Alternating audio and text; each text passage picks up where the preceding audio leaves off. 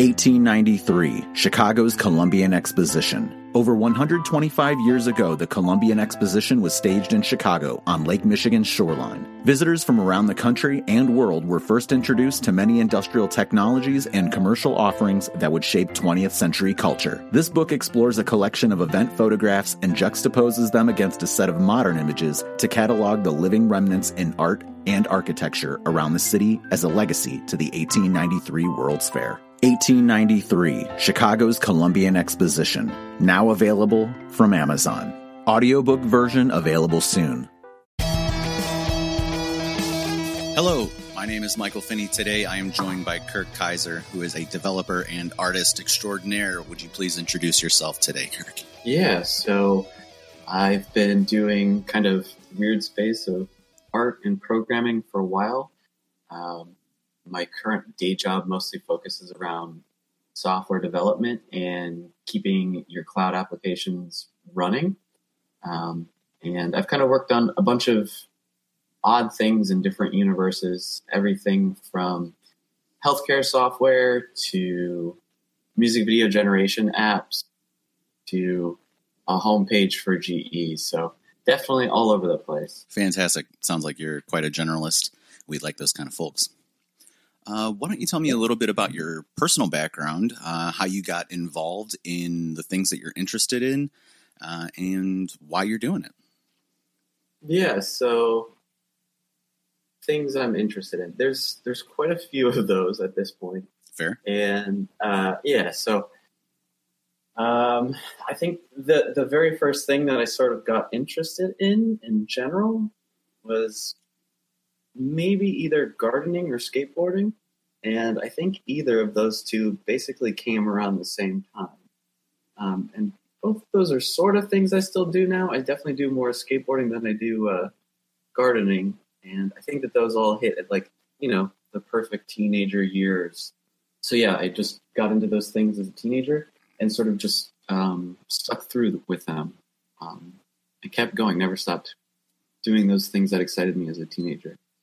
Why don't you tell me about how you got involved with Python, or what was the catalyst for you to begin to explore the Python programming language? Yeah, so I got really lucky a few times in my childhood when it came to programming and computer science. I think I was like 12 years old when we got our first computer. It was a Pentium 75, and I want to say it had maybe 500 megabytes of disk space. And so, I kind of got to be a kid who was allowed to play completely free with the computer at a very early age. And then I sort of had really good adults around me to kind of steer me in the right direction. So I had a great programming teacher when I was in 8th grade. That led one thing to another. And for a while as a teenager, I got really into security in general and hacking in general. And I think those sort of ideas of breaking software and doing things you weren't supposed to do was really seductive to me as a younger person. The very first thing that kind of got me excited about computers in general was a shareware disk that came out from id Software. And so this was right around when the original Quake launched. And there was this CD-ROM that you could get in a magazine, and it came with demos of I want to say 10 or 15 video games from id Software. And turned out that there was a serial number generator, and you could crack and get every single one of the video games on that CD. And as a teenager, kind of the allure of having free video games got me really excited about the possibilities of what you could do with software, and it made me want to control and manipulate that world and to understand more about it. So really kind of a bit of a nefarious kind of doing bad things was sort of the intro to me and what got me excited. That being said, now I'm doing very different stuff from that. And that was kind of my entry point in gateway drugs. Working with computers in general. For sure. Will you tell us a little bit about some of your early projects that you've created as you explored the cross-section of technology and art? So I mentioned before that I kind of got started in security, and programming led me, that was the way that I got into programming. I kind of got burnt out by, around the age 18, and was just basically over computers, and decided from a philosophical standpoint that computers were terrible, civilization was terrible, and we needed to get rid of all of it. So that kind of led me to get away from computers for a while and get back into gardening. So I did a bit of traveling and something called roofing, which is where you volunteer to work on a farm in exchange for room and board. Mm-hmm. So I did that for a couple of years, and then I realized I needed some way of making money, and I didn't really want to have a real job. I wanted to continue skateboarding. So that led me to start getting into programming, because at the time, it was a very lucrative way to not have to do actual work. Or at least a 9 to 5. Yeah, exactly. And so my original thought in my early 20s was that I really enjoyed skateboarding, and I really wanted to focus my life on that, photography and writing. And it seemed like having a minimum wage job wasn't going to cut it. Like, I wasn't going to have enough time to do all the things that I wanted to do. And so my approach was going to be, I would do a higher paying thing, and I would work less hours, and I would sort of freelance my way to the bare minimum effort, if that makes sense, as a philosophy and an approach. I don't know that Wow. Yeah. I don't know that really makes sense as an approach for an adult. But in my early 20s, that was kind of my logic, unfiltered. And so that's kind of what I did. I started a travel website that got pretty popular. I started writing, and some of my writing did pretty well. Yeah, I kind of picked up freelance projects here and there, and sort of used what I learned before and kind of kept going to jump from one freelance project to the next, trying to do, something like 10 hours of work. So I've had a chance to take a look at your portfolio and have been very impressed with what you have developed, not only in your professional life, but also maybe as an early hobbyist with technology and hacking and the exploration of what's possible. Will you give us a little bit of detail about some of those early projects you were working on, and maybe the cross-section between technology and your personal interests? I think one of the bigger ones, and probably one of the ones that started it all off for me, going down kind of the intersection of creativity and programming, was a meditation app I built called Buddha Mind. And so the idea was computers are basically getting faster and smarter, and they're doing a lot of the work that humans have taken for granted that humans will. And the amount of information we humans have to deal with is doubling every year or so. And so the question is, kind of framed machines and growth of information and the speeding up of society versus us. Where do humans fit into that? Like, what is our new job? And I kind of spent a couple of months looking around at what humans' new job could be. And, I started implementing like a personal search engine to be able to keep track of all the things you're doing. And I ended up thinking that, kind of deep thought is sort of where humans have the biggest impact, kind of deep thought and synthesis of a bunch of different things. And so that led me to say, okay, well, one of the things we can start doing is making more space in order to do that sort of deep thought. And then I went looking for any sort of scientific hard evidence. What helps with that sort of deep thought that humans are good at that we can't really replicate in machines. And so everything kind of led me back to meditation. And I really wanted a way to quantify and let people know if they were getting the benefits. So I started kind of tracking biological changes that happen in humans when meditating properly. And there's a bunch of papers. And the biggest immediate physiological changes that I found that happen that are easily measurable are your heart rate variability. And so your heart rate variability is sort of the changes in your heart rate over time. And if you're meditating properly, your heart rate variability goes up. So I built an app that you put on a Bluetooth LE heart rate monitor, and it will track your heart rate variability over time. And once it sees your heart rate variability spike up, it'll actually let you know that 5 feedback. It originally showed an image in the app, but a few months after building it, I built an installation in Jacksonville where within a tiny little garden could control lights by meditating properly. And so at that installation, I had a few hundred people come and use the app. So that was kind of the gateway entrance into creativity and programming together. Yeah, definitely. That sounds great. So I think that's probably a good place to transition into your new book.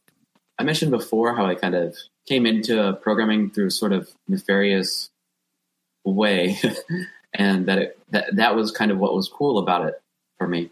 I had been hanging out at a biotechnology hackerspace in Brooklyn called GenSpace.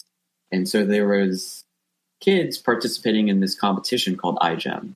So it's the International Genetically Engineered Machine Competition. And these kids were awesome, but in talking to them, I realized that they kind of had the perspective that programmer kids were jerks and kind of jocks. And that was 180 degrees, the complete opposite of what I'd experienced growing. And so I talked to a few more kids, and it seemed like it had become the new way to achieve, and it wasn't so much a form of personal expression or exploration. It was kind of the medium that kids nowadays achieve and do what their superiors tell them to do. Mm-hmm. And that, as a kid, that really would not resonate with me at all. It was kind of 180 degrees. Something I would be completely running away from.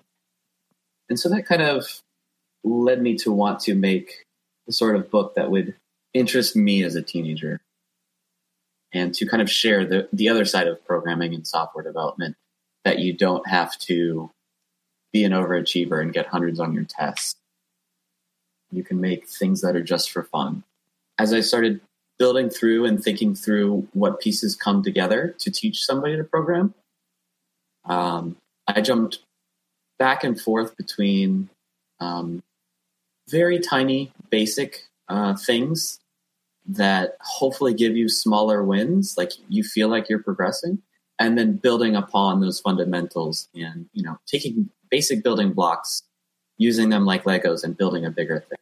And that's kind of what the book does. It takes you through the process of drawing a single pixel onto the screen, which is just the smallest possible dot on your screen, all the way to making a line, and then you build an entire drawing program by yourself, and then finally to being able to write a program that will generate tessellations. So any shape that will tessellate or tile, and it's all, kind of basic building block stuff. There's no giant leaps.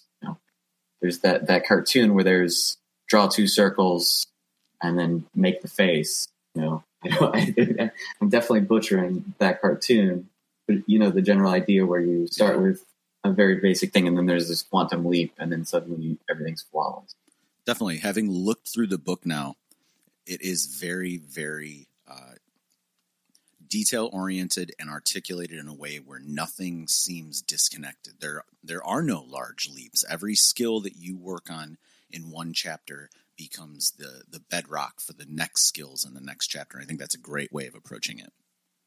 For sure. Thanks. Let's talk a little bit about writing. Let's talk a little bit about publishing. And why don't you tell us a little bit about the process you went through to produce and release this book? For sure. So right at the onset, I think one of the most important thing, if you decide you want to do something like write a book, is decide the scope and what your approach is going to be. And so I decided right at the beginning that I was writing a book primarily for myself. It was just something I wanted to see in the world. And I also decided I cared a lot about not just what is written, but also how it's presented. And so I wanted total creative control over it. And so those were the fundamentals for me. Now, the actual mechanics of writing the book were pretty straightforward. There's one thing that I kind of dealt with as a younger person. Whenever you want to do something creative or something that's not necessarily linear, like when I say linear, I mean, for example, this is what I've experienced. If you want to hike a trail, right? Every day you get up and you hike a bit, and as long as you keep moving forward, eventually you're going to get to the end of the trail, right? So the formula for hiking a trail is get up, walk some miles in a day, and then repeat. If you want to do something creative, if you want to do something that's not a linear process, right? I want to be a successful programmer. I want to be a successful writer, or I want to be a successful blogger. You can't just be that thing. You have to break it down into the same sort of process where there are those steps that you can take. And I think as a younger person, I was totally confused by what the hell the steps could be if you wanted to do something you weren't sure of. And so, getting back to writing the book, if you want to write a book, the way you write a book is you write every day. And so I had a threshold. I wanted to write 1,000 words every day. And I also wanted to write some bit of code every day too. And so for 30 days, that's what I did to get my original rough draft. And in that original 30 days, I think none of it made it into the final book. It's funny how that happens, right? Yeah. So I very quickly realized that the way to write a technical book is to have an outline and to flesh out your outline and then to go from there. That's not what I did at all. So I rewrote the book and the flow probably 6 or 7 times. And so with that, I would write some programs, rewrite them, follow that same flow. So once I got a decent draft, I decided that I had standards for quality, and I went and I started looking for an editor. I found myself a great editor. He actually edited a few books on my bookshelf, named Stan Foster. Totally awesome guy. And he'd actually focused on technical books too. And I'm kind of the person who would rather take direct feedback, even if it's rough. And Dan gave me some substantial feedback, basically saying the entire first chapter needs to go. And, looking at the final outcome, Dan was 100% right. And I'm so glad that, he can tell me, first chapter needs to go. So with a written book, the obvious big work is to promote and release. And so once I'd finished all that up, it was kind of switch over into promo mode, and that became the Make Art with Python site. So that has been enormously popular, and I've been really proud and excited to be able to do all the work that I have on there. Which is how we actually connected initially. It is a great site for anybody looking to explore the Python language and also trying to create art. Makeartwithpython.com. It cannot be simpler than that. And obviously the book is a fantastic tool in terms of just getting acclimated to the Python language and the environment and kind of the ideas the basic mental protocol of interfacing with a computer programming language, I think. Why don't you tell us a little bit about what is next or what you intend to do to further promote the book now that it is available to the public on Amazon, I believe that is? It's on Amazon, and it's also available through the site. Whatever you prefer. The website, you get some videos that go along with it. On Amazon, you get a very nice printed copy. I personally am kind of the hard copy sort of person, but either way. Right. And as for what's next, I'm continuing to work on projects. I have a few in the pipeline that are making their way there.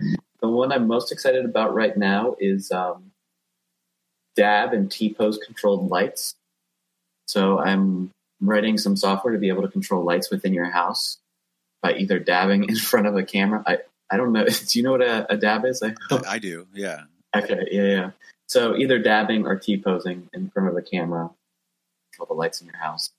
I'm a little bit excited about the potential with computer vision to be able to do both choreography and sharing of movement. I think that, I'm not too familiar with any languages or how movement or dance in general is communicated in written form.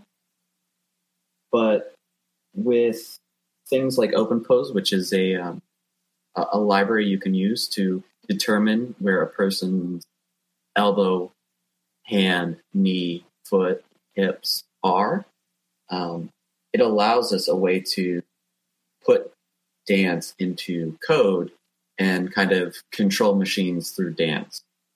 I'm excited about that possibility because it's kind of a recent thing. Yeah, that sounds very, very cool. I love where your head's at in terms of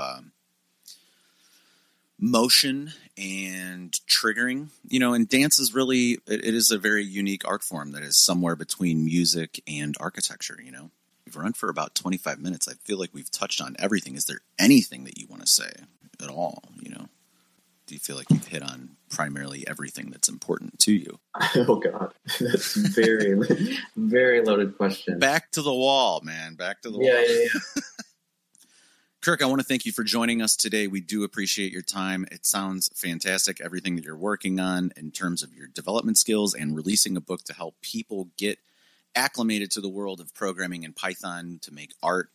We do appreciate everything that you've done in terms of sending a copy to have a look at and just offering feedback as we were exploring projects ourselves.